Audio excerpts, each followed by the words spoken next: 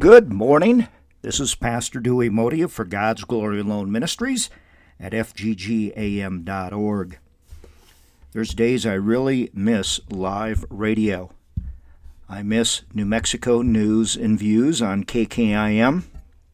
Can you believe it's been almost 8 years now since God pulled me out of the radio ministry into For God's Glory Alone Ministries? We still do radio in southwestern Minnesota, reaching into eastern South Dakota and northern parts of northern Iowa and the southwest corner of Minnesota on Sundays with House of Hope. But this morning, I was having a beautiful day, actually singing in the kitchen as I fixed breakfast for birthday girl Sharon, and today is also our son Lars's birthday. The miracle of birth. God Almighty, the miracle of birth. I thank the Lord for Sharon, and I thank the Lord for Lars, and little Daisy, our little doggy, so happy in the morning. So this morning I get this message off of Facebook. I sometimes think I should shut that thing down because I get these weird messages, and today I got one that was full of fear. Better head for the hills, the end's coming. We've got to hang on to the gospel of Jesus Christ. I want to talk to you about something that I preach all the time, and someone says, how come you keep preaching on the same thing? And I said, well, I'll preach the same thing until you get it. And that's a personal relationship with our Lord Jesus Christ. You know, sometimes I think the church has turned nothing into more than a high school pep rally. Where's the salt and light? Where's the substance? So I tell people, I want you to get so close to Jesus that you can tell me what kind of chewing gum he chews. What flavor? Yeah, get close to Jesus. You know, I post often about hearing from God, God telling me this. Well, God does talk to me in His ways, not our human ways. He formed this ministry. He took a $90,000 plus salary a year and cut Sharon and I's income in half, more than half, and put us in this ministry. And then I asked Pastor Bill Rule the day he helped me unload his truck full of my stuff coming to the house here, now what, Bill? Wait upon the Lord. Trust in the Lord, said Pastor Bill. Here we are almost 8 years later. You know, I wish people would listen to God, but first they have to have a personal relationship. There's so many people that claim to be Christians. Yes, you could say I'm calling some people out now. I'm a real mean guy, you know. That claim to be Christians, but they don't go into God's Word and study it, absorb it, make it part of their life. They don't belong to a church, a connection. They don't have a pastor. God, Charles Stanley writes this, God is not like the person whom you write to or call or reach out to repeatedly on Facebook that never answers you back. He is not the delivery service that loses your letter or package.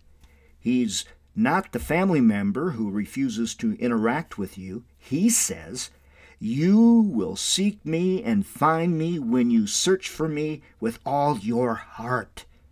Jeremiah 29:13. Likewise, Jesus, God Himself promised, ask and it will be given to you. Seek and you will find. Knock and it will be opened to you. Matthew 7:7.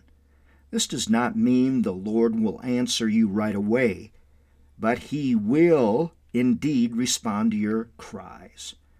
Of course, the fact that God speaks may not be the issue for you. Perhaps your fear is that even though you're seeking Him, you cannot hear Him. Like this message I got today on Facebook. My goodness sakes. We are lacking mature Christians in this country, in this world. Remember, Hebrews 1:1 says, God, after He spoke long ago to the fathers and the prophets in many portions and in many ways, emphasis, many portions and in many ways. He spoke to people at different times with various methods and in diverse manners. Even the amount he disclosed to his people was specific and measured. Isn't that interesting? I grab a book like the Bible, and I can't put it down. And then I'm like reading one book now from Charles Stanley, and I can't get through it because I get stuck on like 6 pages, and I keep reading the same 6 pages. I keep reading the same verses in the Bible as I go through dissecting it and absorbing it into my heart. There is not one way the Lord speaks, but many according to whom he is speaking to and what he is revealing. Think about it, my friends. How did God communicate with Adam and Eve? He walked with them in the cool of the day as a father who teaches his children, Genesis 3:8. How did the Lord talk to Moses? He did so from a burning bush. A miracle that not only caught Moses' attention, but also showed him God could do that miracle. Exodus 3. Likewise, the Father spoke to Joseph through dreams. Genesis 37:5-9. To Elijah in the sound of a gentle blowing. 1 Kings 19:12. To Joshua through the mighty captain of the host of the Lord. Joshua 5:14. To Saul through the prophet Samuel. 1 Samuel 9:27. To Jonah through a large fish. Jonah 1:17. To the people of God through the reading of his word. Nehemiah 8. And to John through the heavenly vision. Revelation 1. Do you get the picture, my friends? God is not limited. Like you and I, God is not limited with how he communicates his plan. But why? Why did the Lord see fit to use so many methods? Could it be that God would knit us together in our mother's wombs, knows the best way to get our attention and declare his will to us? Absolutely. Absolutely, my friend. The Father knows what we can handle, what we are prepared to hear, and the best way to reveal it to us. So, really, it is crucial for you to see that the God who created this earth can surmount any inability you have to hear him, and any inability to solve crises in our world, such as the one we're going through right now with the virus. Give all of yourself to God. Not only is it imperative that you believe the Father that communicates with you, but you also must believe God speaks in a manner you can hear. And then some people hear God, and then it's not the answer they want to hear, then they don't accept it. Those are problems. So, listen. There's so much nothing noise going on now, fear and anxiety and false news reporting. I started at the Minnesota State Radio News Network in 1978, got a great education in news reporting from Mike Cronforst at Brown in Minneapolis. It was called then Brown Institute, now Brown College. Mike taught me what a news reporter is to be, and I stick by those principles to this day. My biblical principles in reporting the news. No fear. No lies. The facts, the best I can report them with the confirmation of the sources that I use.